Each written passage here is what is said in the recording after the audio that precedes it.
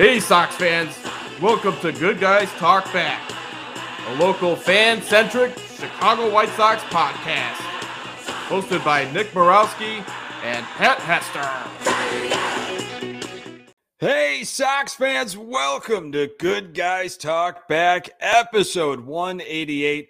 I am Nick Morawski. This is a local fan-centric Chicago White Sox podcast. You can find this podcast absolutely everywhere you find your podcasts. We're on Twitter at Good Guys TB. We've got a Facebook fan page, and also check us out on our YouTube channel. Just search Good Guys Talk Back. So much to get to since the last time we recorded. A world of difference with this White Sox team, and none of it good. Let me bring in my co-host, Pat Hester. Hey, buddy. Nick, we couldn't have been more wrong. I think when we left on Sunday, I think we were looking at still, maybe not being a game back. I don't think a sweep of the Guardians was really 100% in what either one of us really thought was going to happen. We thought by, the time we got done with them, maybe it'd be a 3 games back, and you're playing the Tigers at home and still feel really good about that and a good position here. And the Sox after Tuesday, and I know it's been talked about a lot, that was a long time ago now, it feels like, have really just laid down. And it's really a sad state of affairs, Nick, when you think about this team and the fans that really care about them as you and I do and are as passionate about this team as we are. The fact that they have just decided we've had enough, we're done. And it doesn't matter if it's Fan Appreciation Day. It doesn't matter if it's this or that. We really are not going to play really hard and or put any kind of focus or try at all. So it's really sad of where this team has ended up. And you look at, where the season ended last year with still a lot of optimism and hope and where to see where it has come to. And I talked about it with you before we started recording, bookending in the division 6-game losing streaks in September, just as we did in April.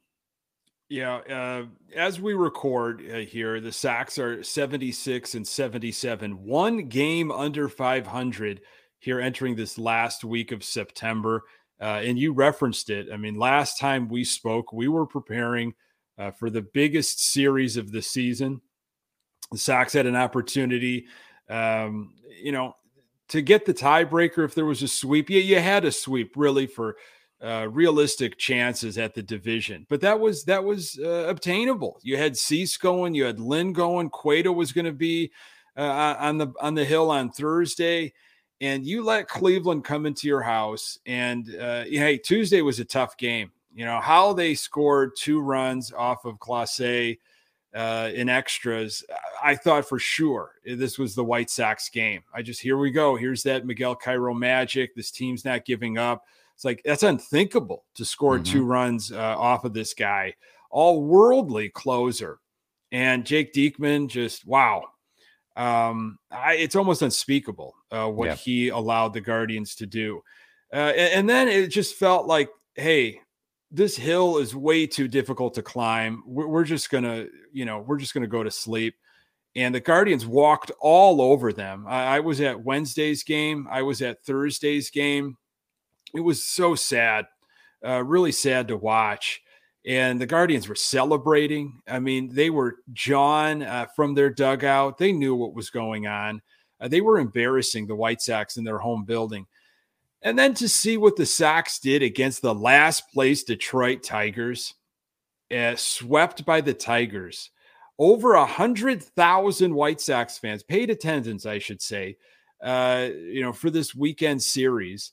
The Sox go 0-3 during the Detroit series, look lifeless on Fan Appreciation Day. Jose Abreu sits, which could be one of the last times fans are able to celebrate him. He is not in the game.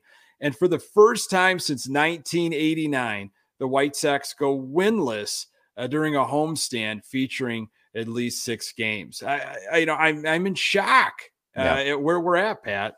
Yeah, I was at Sunday's game, Fan Appreciation Day. It was very curious to not have Jose Abreu in the lineup.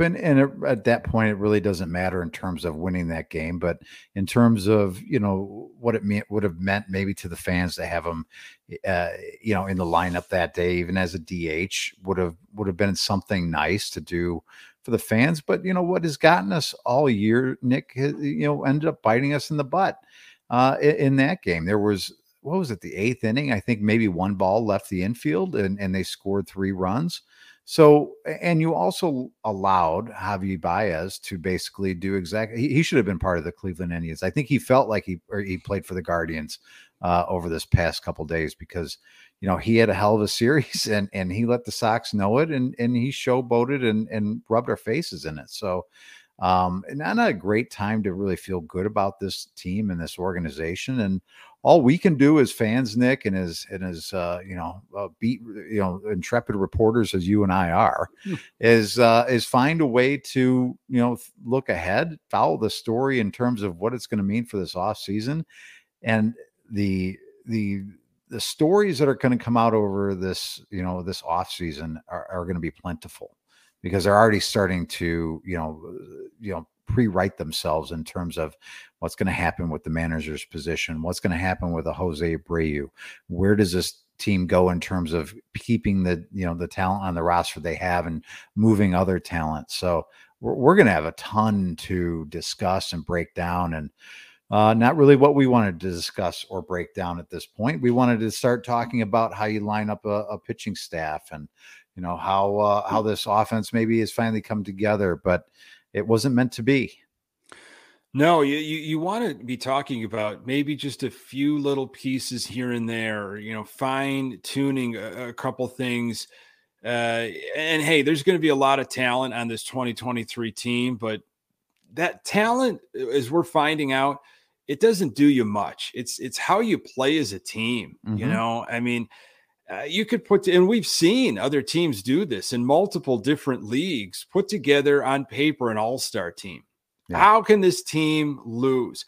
And they end up not making the playoffs. Okay, the Sox aren't necessarily an all-star team on their own. Okay, let's be honest, but they're talented, and they didn't show up this season for a variety of different reasons: injury, lack of chemistry. They just weren't playing together consistently. How the team was constructed at the beginin, mm-hmm. in the off season, and the lack of moves that were made to combat some of the holes, that's all that goes all in there. And, the Cleveland Guardians have wrapped up the AL Central. They are your AL Central champs. Sox are going to be playing Minnesota this week, then go to San Diego. And honestly, the Sox very well could be in third place when it's all said and done, which is remarkable. But I do want to get to some of the La Russa stuff with you eventually, and the Roberts stuff, and the Bob Nightingale article that kind of came out. But first, let me pick your brain on this Cleveland video stuff. They win the division. And, if you're not on social media, you could find the videos, just search, Cleveland Guardians AL Central 2022 champs. And I'm sure a bunch of videos of them celebrating will pop up, rubbing it in the White Sox's face, naming Tony La Russa, referencing all different kinds of things about the White Sox not showing up, and just giving it to the Sox. Your feelings, Pat, when you saw this video? Well, initially as a fan, you get kind of irritated by it, right? It's like if somebody picks on one of your family members, you just, obviously it's not going to sit well with you. But after a while, what can you say? The Cleveland Guardians, I tip my cap to them for the way they play the game. I can't say enough about how I think of Terry Francona as a manager. He looked at the roster that he was given, where they stood in terms of spending money on talent. And he basically said, I'm not in any kind of position to throw away a season. I've got to figure out a way to motivate these guys, and I've got to figure out a way that we can win and have an advantage against another team. And what he found was, we are going to play hard all the time. We're going to run the bases correctly. We're going to catch the ball. We're going to pitch the ball. We may not hit, a bunch of home runs, but we are going to be an irritant and a pest to every team that we play and make it hard on them. And they're going to know that they played the Cleveland Guardians. I have a lot of respect for that. Whatever they did in the locker room and to celebrate, as Elaine Bennis once said, to the victor belong the spoils, right, Nick? So you say, okay, you guys did it. I hope that our team sees that and maybe in some weird way finds that to motivate them for next year. But you also have to remember, this is a White Sox team for the last 2 years that is the change the game culture. And I have no problem with any of this, by the way. I'll reference that. This is the bat flipping culture. This is the Liam Hendricks going ballistic after every save type culture, and all that goes into it. And then you add in a guy like a Joe Kelly that is, puts people in a bad state of mind too. So you've got all that going for you. I'm not surprised that Cleveland reacted the way they did. Liam Hendricks even said at one point, we're going to have a lot of people that don't like us because we're going to be brash and this is how we're going to play. Well, this year you weren't able to back it up. And now you've got to take it and you've got to have a little humble pie. Yeah, I think some of the comments that have surfaced over the year so far, who knows what's going to surface in the offseason, of White Sox players thinking this division was going to be handed to them. They won it by double digits last year, and we're just a few days removed from the 1-year anniversary when the Sox themselves were AL Central champs in, of course, 2021, celebrating in Cleveland. Hey, celebrate how you want to celebrate. I don't, the whole thing of like, well, this video should be playing, in Arizona, it should be playing everywhere. I don't know if that would actually matter to this White Sox team, to these collection of players. I don't know if they would take that and really if that would hit home to them, or if it would just kind of roll off their back and just, I don't know. We before we started recording, you and I were talking about, teams decades ago, and you watch some of these 30 for 30s, and of course The Last Dance, Jordan took everything and anything as a motivation, but like that's Jordan. Okay. Like you're not going to find other Jordans, but you look at some of like the Celtics Lakers documentary, and it's like, if the Lakers said anything in the offseason, you better believe it was all over the bulletin board. People were reminding each other during practice of like what was said, same the other way. And I know it happened with a lot of rivalries years ago, Yankees Royals, and of course Red Sox Yankees. Sox had their battles with the Twins for some time, and what Guillen would say and provide. I don't know, Pat. I don't know if that video does anything to these players. Maybe it does to like a guy like Jose Abreu, if he sticks around long enough and says, look, but we don't have a collection of guys that have played together for a long period of time, like a nucleus that's like, how dare you? Like we are going to defend our honor next season. And there's going to be guys that are going to be removed off this team and new guys brought in that aren't going to be a part of that and aren't going to feel it the same way. They may see the video and be like, oh, I was, on Seattle last year, or something like that. What the hell do I care what the Guardians said about you last year? Yeah. So I don't know. It'd be nice to think, in a meatball world that you and I probably live in more often than anything else, that, you'd think that would motivate you, and you're going to stew over that all winter and can't wait to get to break camp and take it to the Guardians next year. But I don't know. I think it all depends on the kind of talent you bring in and the moves that you make. And those are going to be for, we think Rick Hahn to make. I don't know. Will this front office and organization look the same, at least to Rick Hahn's seat next year as it does today? I don't think Tony La Russa will be the manager in 2023. And I don't think that's a hot take, and I'm really going out on the ledge to say that. But again, we only know of what is happening this season, and he's not coming back to manage the 2022 White Sox. He hasn't been given clearance. Miguel Cairo will stay the interim or acting manager, whatever kind of handle you want to give him. Moving forward, I don't see Cairo as the manager. I don't see Tony La Russa as the manager. Who makes that decision? that is anybody's guess right now. After what we saw with Tony La Russa's hire a few years ago, and Jerry just had his fingerprints all over that thing and forced that down our throats. What's stopping him from doing something like that again and saying, you know what, I love AJ Pierzynski. I am a fan of AJ Pierzynski. He's been loyal.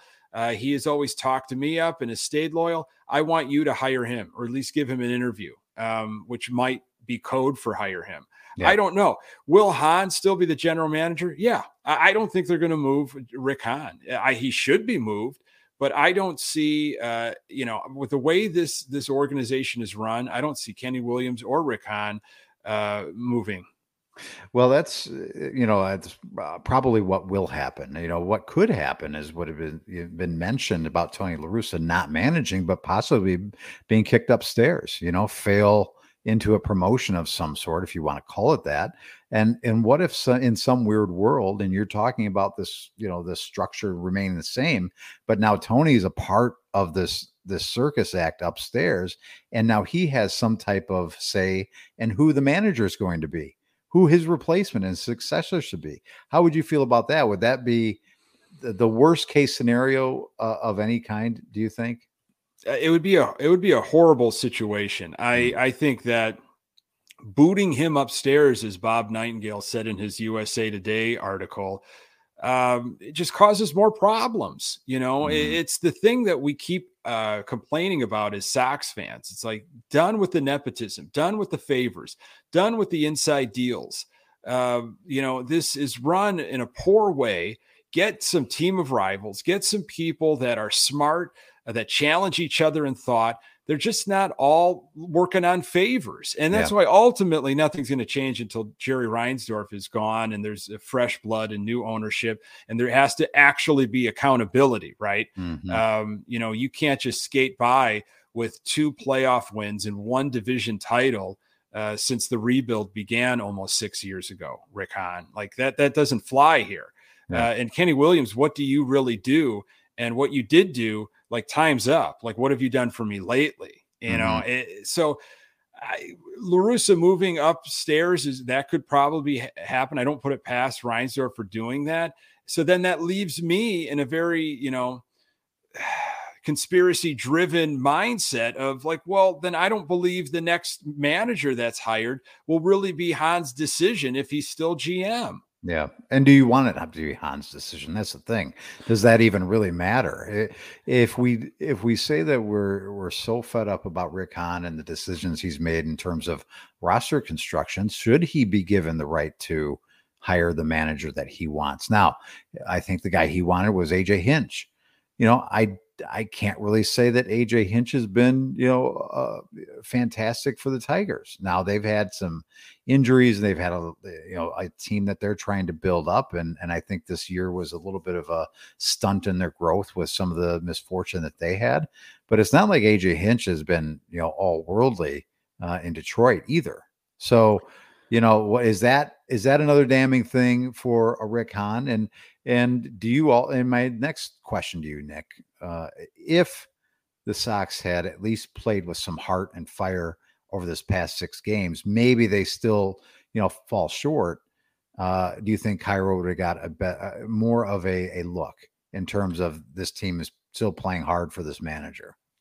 Maybe, if the Sox swept the Guardians and, took care of business against Detroit and like we've got a photo finish and the Sox actually get into the playoffs, I think you can make a case. But still, everything that Cairo says in any interview, it's I talk to Tony every day. I don't make a move without like getting permission from Tony. I don't like hearing that. Like you have to be your own. Do you think that's true?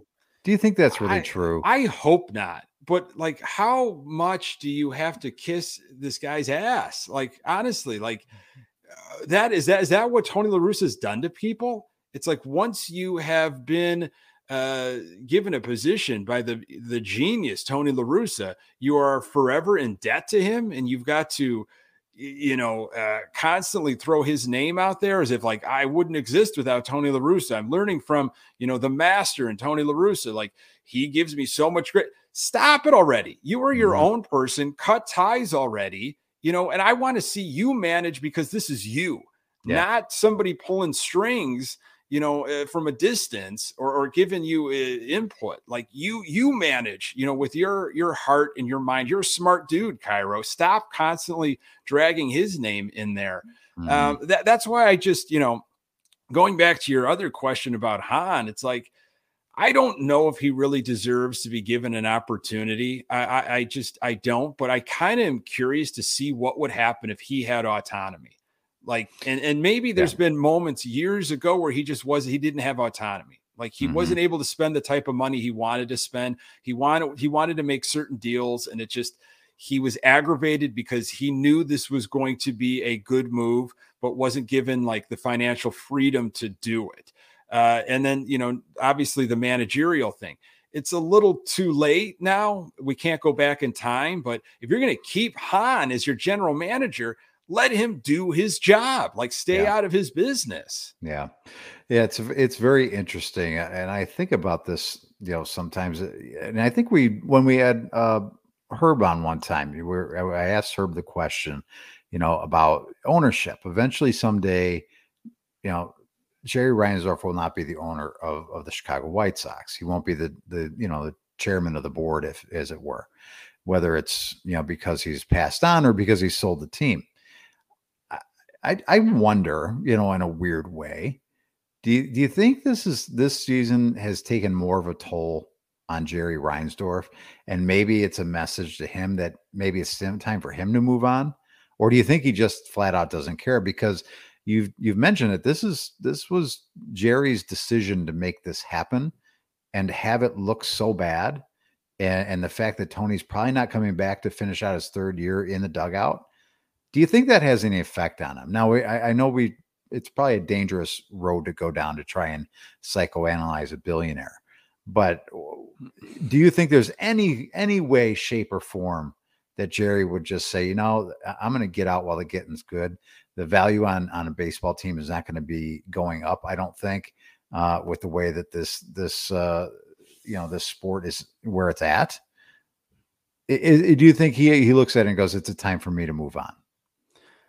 I don't think he looks at it like that. I really don't. I also don't think he cares what we think as fans. I don't think he is an owner of the fans. You read these quotes and these statements from guys like Middleton in Philadelphia, who, makes a statement like, I've got more money than I know what to do with. Right now, I want championships. Okay. Right now, I want the fans to have this, that, and the other.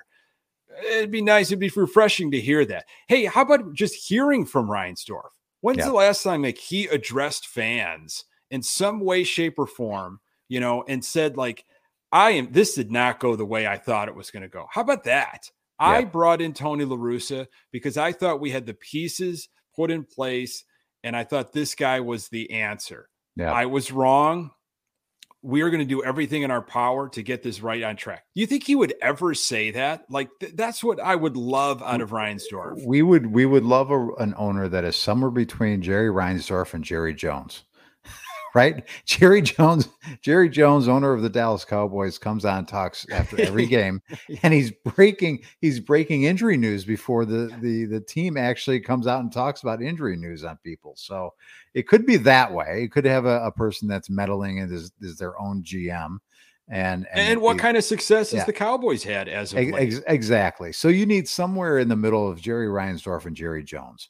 That's a wide chasm, Nick. But if we could find that owner, that would be miraculous. So I don't think he gets embarrassed that, because he's still making money. The team is still going to make money. The White Sox organization is still, going to be worth far more than he paid for it, And at the end of the day, it's like, this is what I wanted because I'm the owner.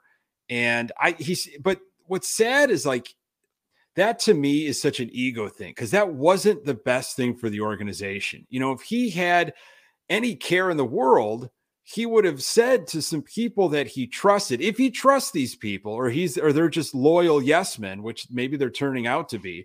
Do you think this is a good idea? Should I call Tony? Do you think he'd want to come back?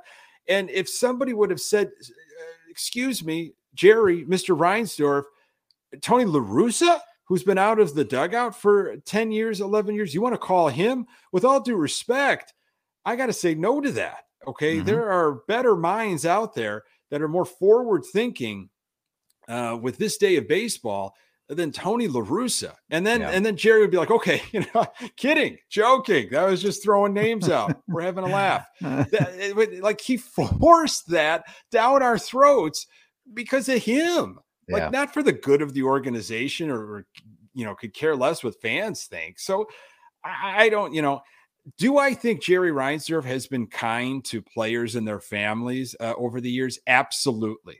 And that's why you get people that refuse to say a bad word. They that used to play or work for the organization. I feel like Jerry Reinsdorf has treated players and their families very well. And so there is a, skewed way of thinking then about Jerry Reinsdorf. You almost have to remove yourself from your involvement with Jerry Reinsdorf in that way and look at that as just purely as a fan. And I think you would see things different. Yeah.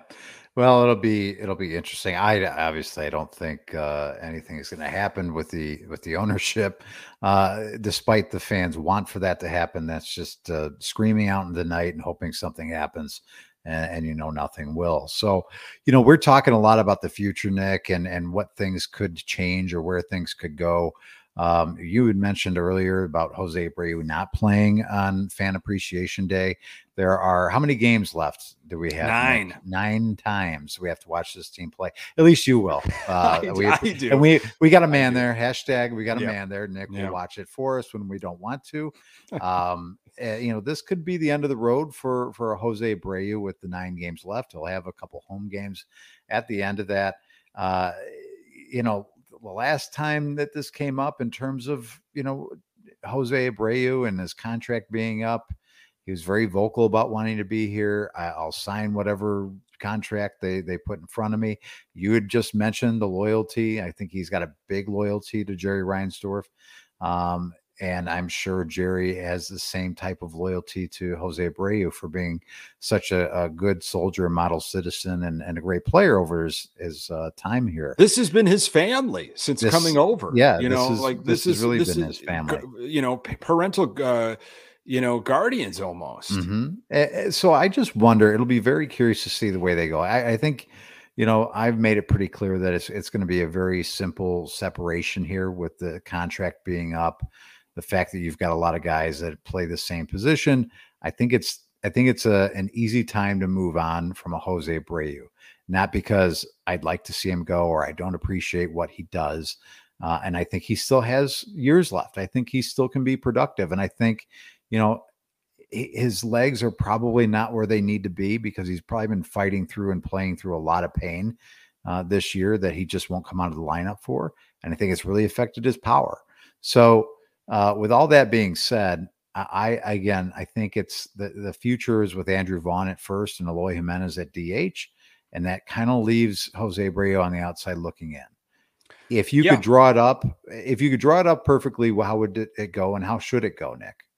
In terms of separating yourself from Jose Abreu? Well, what would you like as a fan? What because you're one of his biggest fans. So what do you think should happen and what do you think will happen? Well, I get the reason of why you want to bring Jose Abreu back. Like he's got the average, he's up there with base hits. The power number is way off. He can still play an above average first base. And I think people really, and I don't blame them because I'm like that.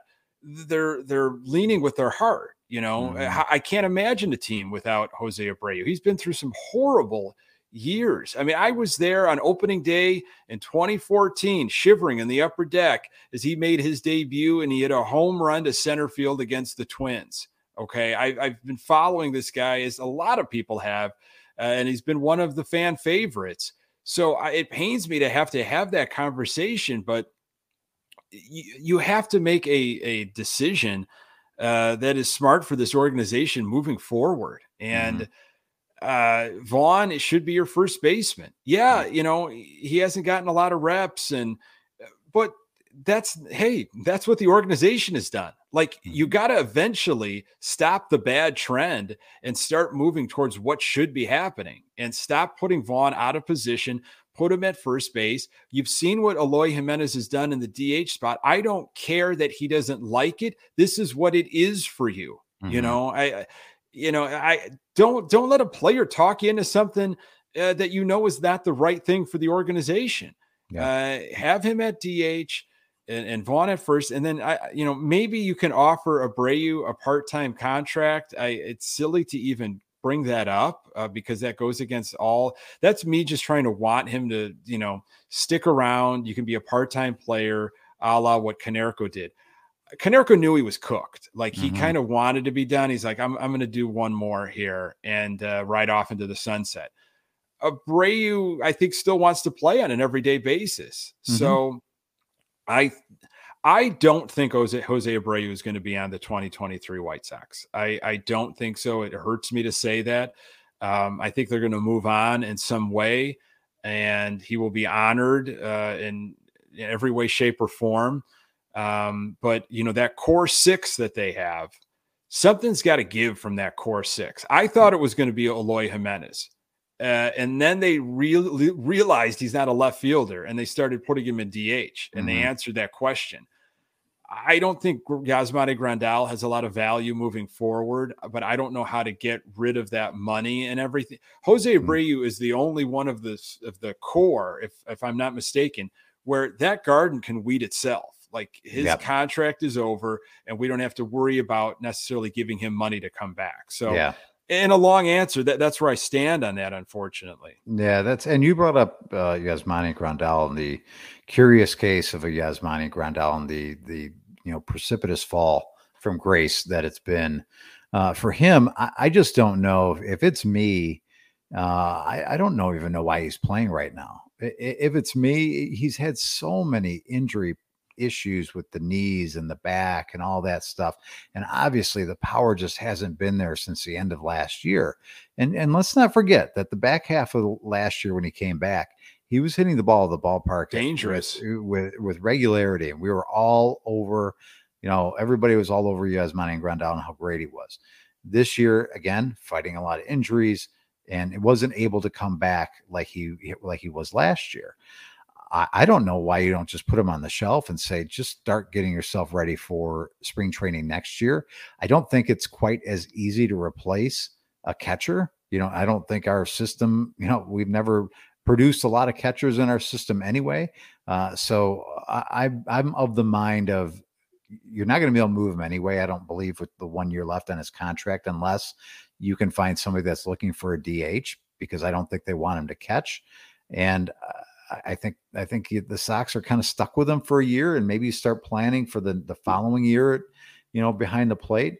But I think, yes. But are you stuck with him as starter, Pat? Like, because you made that contract, made that deal years ago, and hey, it was exciting when it happened. Sox are paying premium money for a top of the line catcher.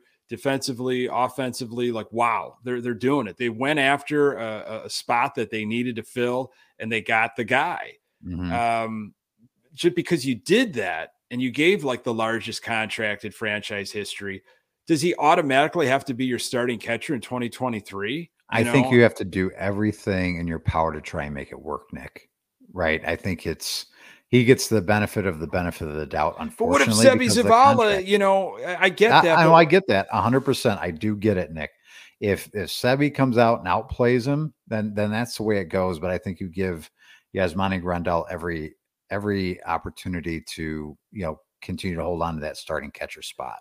That's just my worry, is that I think they're not being realistic sometimes, the organization, and it kind of started at the beginning of this year when Leury Garcia got all this love and all this playing time, and, Tony La Russa in love with Leury Garcia. He's not just a utility guy. He's an everyday guy. They gave him this, 15-year contract, this 3-year deal. And I felt like, well, we've got to play him because he was given this money. And then Miguel Cairo comes in and he's like, no, you're not going to play. Like, when's the last time you saw Leury Garcia playing over the last 3 weeks? It's the only thing that's been a breath of fresh air, knowing I'm not going to see him. So you've got a guy that you spent $15 million over 3 years just sitting, while you've got Romy Gonzalez, and Josh Harrison taking a majority of the reps at second. Like, I guess that's what you got to keep Yasmani Grandal because of whatever the contract, and no one else is going to take it from you.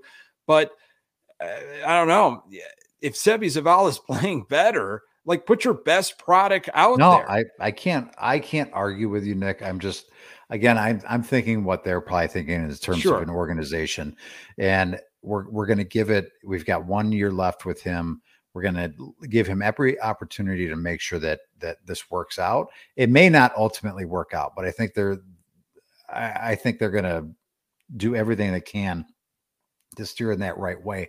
I do want to ask you another question, and I don't mean to steer the ship tonight, but I haven't talked to you in a while, and I've just been. You're just all kinds of excited. You get to talk to people every day, and you've been able to vent and feel. I haven't had therapy in a while. Colas is knocking the cover off the ball in the minors, and there's a lot of people tweeting about we've got our answer now at right field. Do you feel like you don't even pay attention to that kind of stuff when people are making a splash in the minor leagues? That we shouldn't rely on that as our answer for next year. Or do you say, wow, we could save some money, put it in other areas, maybe bolster the pitching staff again, and maybe we can just slide a rookie and play right field for us every day? Man, that's the White Sox way. The White Sox way would be to anoint him as right fielder. I don't think that's a smart decision. I think he'll be playing right field. If they don't make a move and they don't spend money on a legitimate actual outfielder, corner outfielders this offseason, you'll see him. You'll see him eventually, maybe late May or June. But I don't think you sit here right now and be like, yeah, we're not even going to do a free agent search. We're not even going to explore any options because Colas is out there right now, and he's going to be the next great thing. I think that would be foolish, to not even kick the tires. But it would be so Sox next. Sure, right? Like for second base, you think they're going to go out and actually have a search for a second baseman and pay American dollars for a premium player? And you've got that would be White Sox too, to try and not pay Comiskey cash. Here's some Comiskey cash that nobody takes anymore. You can feed your family when they come out to the ballpark. Get some soft pretzels on us. Here's a Billy Pierce. $4. Yeah, it's $4. You can't get anything for $4 with Comiskey cash. Give me a break. I mean, second base will be Danny Mendick, Romy Gonzalez, Lenyn Sosa, maybe Leury Garcia still fighting for that spot. And I think Danny Mendick's going to be your second baseman. You think so? I again, like, why? You love Danny Mendick because of the mustache. Well, I know you do. I mean, I like a guy that's like a 7th, 8th, up-teen rounder that has to like crawl his way, and like he was productive. I mean, I don't know if he would be able to sustain that for a whole season, but again, the Sox aren't going to go out and have a legitimate search for a second baseman with power. Now, the Andrus thing is interesting. Because Elvis Andrus said on 670 The Score this past weekend, I want to be back with the White Sox in 2023. I'm willing to change positions. Well, that's interesting. It's like, you really want to come back to this? You've seen what this is like, and you want to be back here? Okay, that makes things really interesting. I think he's a Scott Boras client. I could be wrong. I'm sure he's going to want top dollar for his guy who kind of had a resurgence towards the end of this season. Yeah. I mean, how old is Elvis Andrus? I think he's been in the league. Was it 13 years? Is that sound right? He could be in his early 30s, right? Okay. I mean, that you could talk me into that. I'm okay with that. And I'm okay with, the utility, infielders fighting out that position, whether it's a Sosa or it's a Mendick, and whoever that might be. And me, Nick, in terms of what I value more, it's right field over second base. So if you're going to tell me this is what you're going to do at second, is this, witch's cauldron of players that you're just going to, put all in the pot and try and scoop one out. But I'd really like to see what they're going to do in right field and have a real plan this time. Have a real plan in right field. And spoiler, it's not Gavin Sheets. Okay. It's not. Gavin Sheets should not be on the White Sox next year. He should be packaged up and traded for a team that will actually play him at first base. And maybe a left-handed DH. I do not want these, hybrids of, yes, we're going to need some lefty at bats, but that means Sheets is going to stealing for a guy like Vaughn who needs his at bats. Sheets is not a right fielder. Don't make him a right fielder. Just like Vaughn isn't a left fielder or a right fielder. We got beat so many times this year on our outfield. How they cut for balls, how they even hitting the cutoff man, for God's sakes. Teams took advantage of the lack of speed at the corners and the accuracy that they had. So there's no doubt about it. I just, going back to the second base thing though, even though I think it's probably going to be a guy like Danny Mendick, I'm not happy about that. I want to finally stop the revolving door of second baseman. Like, find your future second baseman, find a guy that's going to be here for like 4 or 5 years. So if Henderson's really going to be at shortstop for, the rest of his time, at least on the contract and maybe beyond, I don't know what they're going to do. Have some chemistry between shortstop and second base, have some chemistry up the middle instead of new guys being put in every so often. Have a guy that you can pencil in majority of the time. I know, I hate to say it. Okay. But a Ray Durham. All right. How we didn't know what we had with Ray Durham. What did they get the Sox ultimately? Okay, not to the championship, but we had a guy that you could concentrate on. This is my second baseman. Yeah, and we definitely didn't appreciate Ray Durham when he was here because not an all-star, not a perennial fantastic player or anything, just a solid baseball player, and that's what I'm really looking for again, Nick. When I'm talking about I don't need to spend a lot of money, I just need a solid player who's going to play the position well, and is going to show up in the box and be able to get the job done when it needs to get done, whether it's moving a guy along and then put one over the fence every once in a while. I'm not really asking a lot because theoretically this team should be able to put the ball over the fence with the other guys in this lineup. They just haven't. Yeah. Whether it's because of health or because of other reasons, beyond my knowledge, but strategy, game plan, focus. What the MO is, I don't know. I mean, that stuff might come out eventually. We've heard some rumblings through different articles, Ken Rosenthal and others about, Tony La Russa's it is my way or the highway mentality, and if he doesn't like a philosophy or the way something's going, how dare you bring that to me as a bench coach, as as a member of the staff? No, this is what I'm doing, and I'm not willing to listen to anybody else. Mm-hmm. I don't know how much of that is true, but let's just take a moment here and just all the stuff that we've been talking about. This feels like 2019 stuff. This feels like 2020 stuff. All of these questions should have been figured out already as we enter year 2023 this offseason shortly, and that's where I feel like we're even further than where we were in 2016, perhaps. I don't know. I could be. I'm a little bit more optimistic about what next year is going to be. I don't just think you're going to roll over and win this division again next year, but theoretically, this team still probably has more talent than anybody else in the division. Whether they have the will, the TWTW or not, that's a different story. So it's talent. I will agree with you. There's still going to be a lot of talent, and I hope the correct moves are made, not only with the manager. And, who knows what kind of coaching staff will remain, that's up to usually the manager. And then again, we're just assuming that Tony La Russa is not going to be back in 2023. And then that brain trust, that group gets together and they're like, what kind of identity do we want for our White Sox team? what do we want to put out there on the field?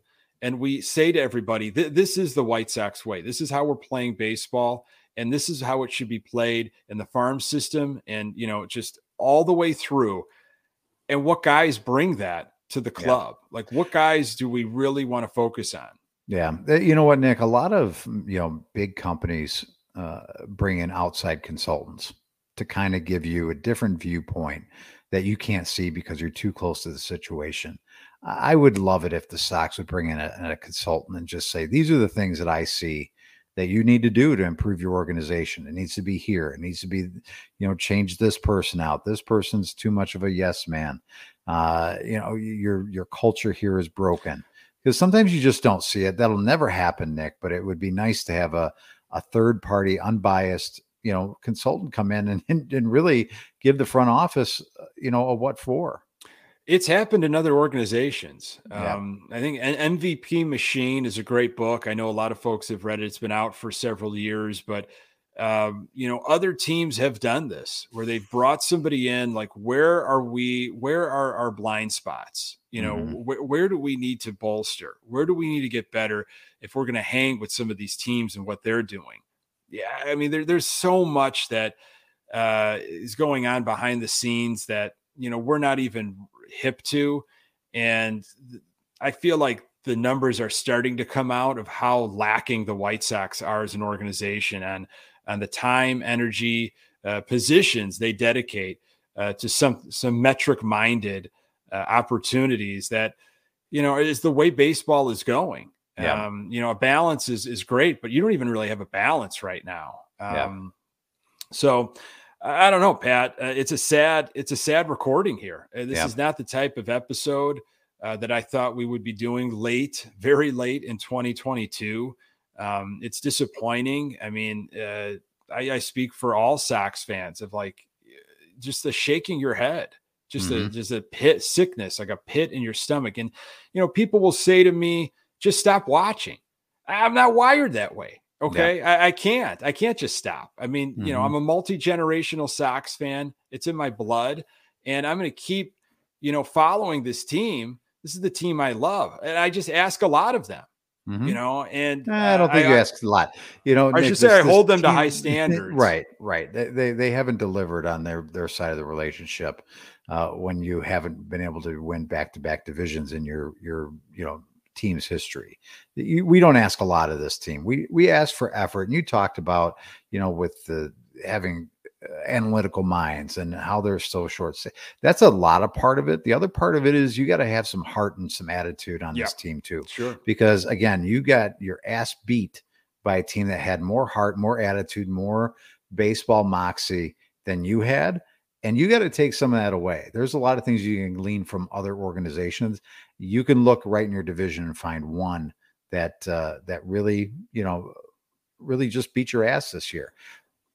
Yeah, I would say there was some fire and swagger for about 2 weeks when Cairo had them at like 13-5 or something, and we were winning games we had no business winning. There was no give up. Guys were picking up each other.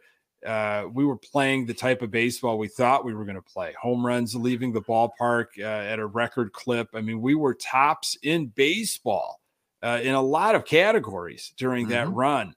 And then it just kind of all came crumbling down. You'll hear Lance Lynn and Giolito make reference of, it's not surprising we're in this situation. We've been in this situation all year long. Okay. My follow-up question would be, well, why are you in this situation? How did this team get in this situation? I understand that at the end of the day, we are pretty much a 500 team. That's what we've kind of been all season long. But why is it like that? What has gone wrong? Those comments there make me feel like they finally just feel sorry for themselves. Yeah. And they've been taken to the, and again, I don't want to blame everything on injury, but they've been taken to the mat so many times by the injury bug, and I think they finally just said, "Uncle, no more." Self-fulfilling prophecy. Yeah. So I think that's a little bit of what you're going to get from Hahn if he ever does speak. After the season wraps up, you're going to hear a lot of that spin. He's already said it in interviews recently about like how the resilience that they showed, and it's a lot of hot garbage. I want to see action. I want to see change. There needs to be a different direction. There needs to be new leadership, a new attitude, like you said, and there should be some folks. It should look different. It's going to be a talented team, but it should look different. Yep. Yeah, it should look different, and bring back win or die trying. That should be the mantra for next year. Not change the game. Win or die trying every game, because it's got to start in April, and it's got to be a sustained thing all the way through the end of the season. Yeah. Pat, always a pleasure, buddy. I mean, these are therapeutic, and I hope other folks feel that way. We're in a mess, but we're in it together, I guess. Yeah, I feel great now. I've been stewing for about a week, so I feel good. Thanks for taking my call. Yeah. You got it. Pat, we're going to be doing this for another week in season, and then we continue this podcast in the off season too. Sometimes it looks a little different. It depends on sometimes when news breaks, but we still try to keep it fairly consistent, either once a week, every 2 weeks. Holidays come up and things change, but we are still available in the off season talking White Sox. And if we can't find anything to talk about, we'll talk about, maybe some favorite recipes that we have, our favorite color. We'll do something. We'll make it up. Yeah. It'll be fun. Absolutely. Folks, it is always a treat talking White Sox with you. We're going to say goodbye to my co-host, Pat. Buddy, we'll see what happens this week, and hopefully it's a little bit of a cheerier podcast next time. Yeah, we'll see if it's important for them to finish over 500 and at least in second place, and they'll show us by their actions for sure. Really appreciate you spending time with the Good Guys Talk Back podcast. You can find the podcast absolutely everywhere you find your podcast. We're on Twitter at Good Guys TB. We've got a Facebook fan page, and find us on YouTube. We've got a YouTube channel. Just search Good Guys Talk Back. For Pat Hester, I am Nick Morawski. Until next time, go Sox.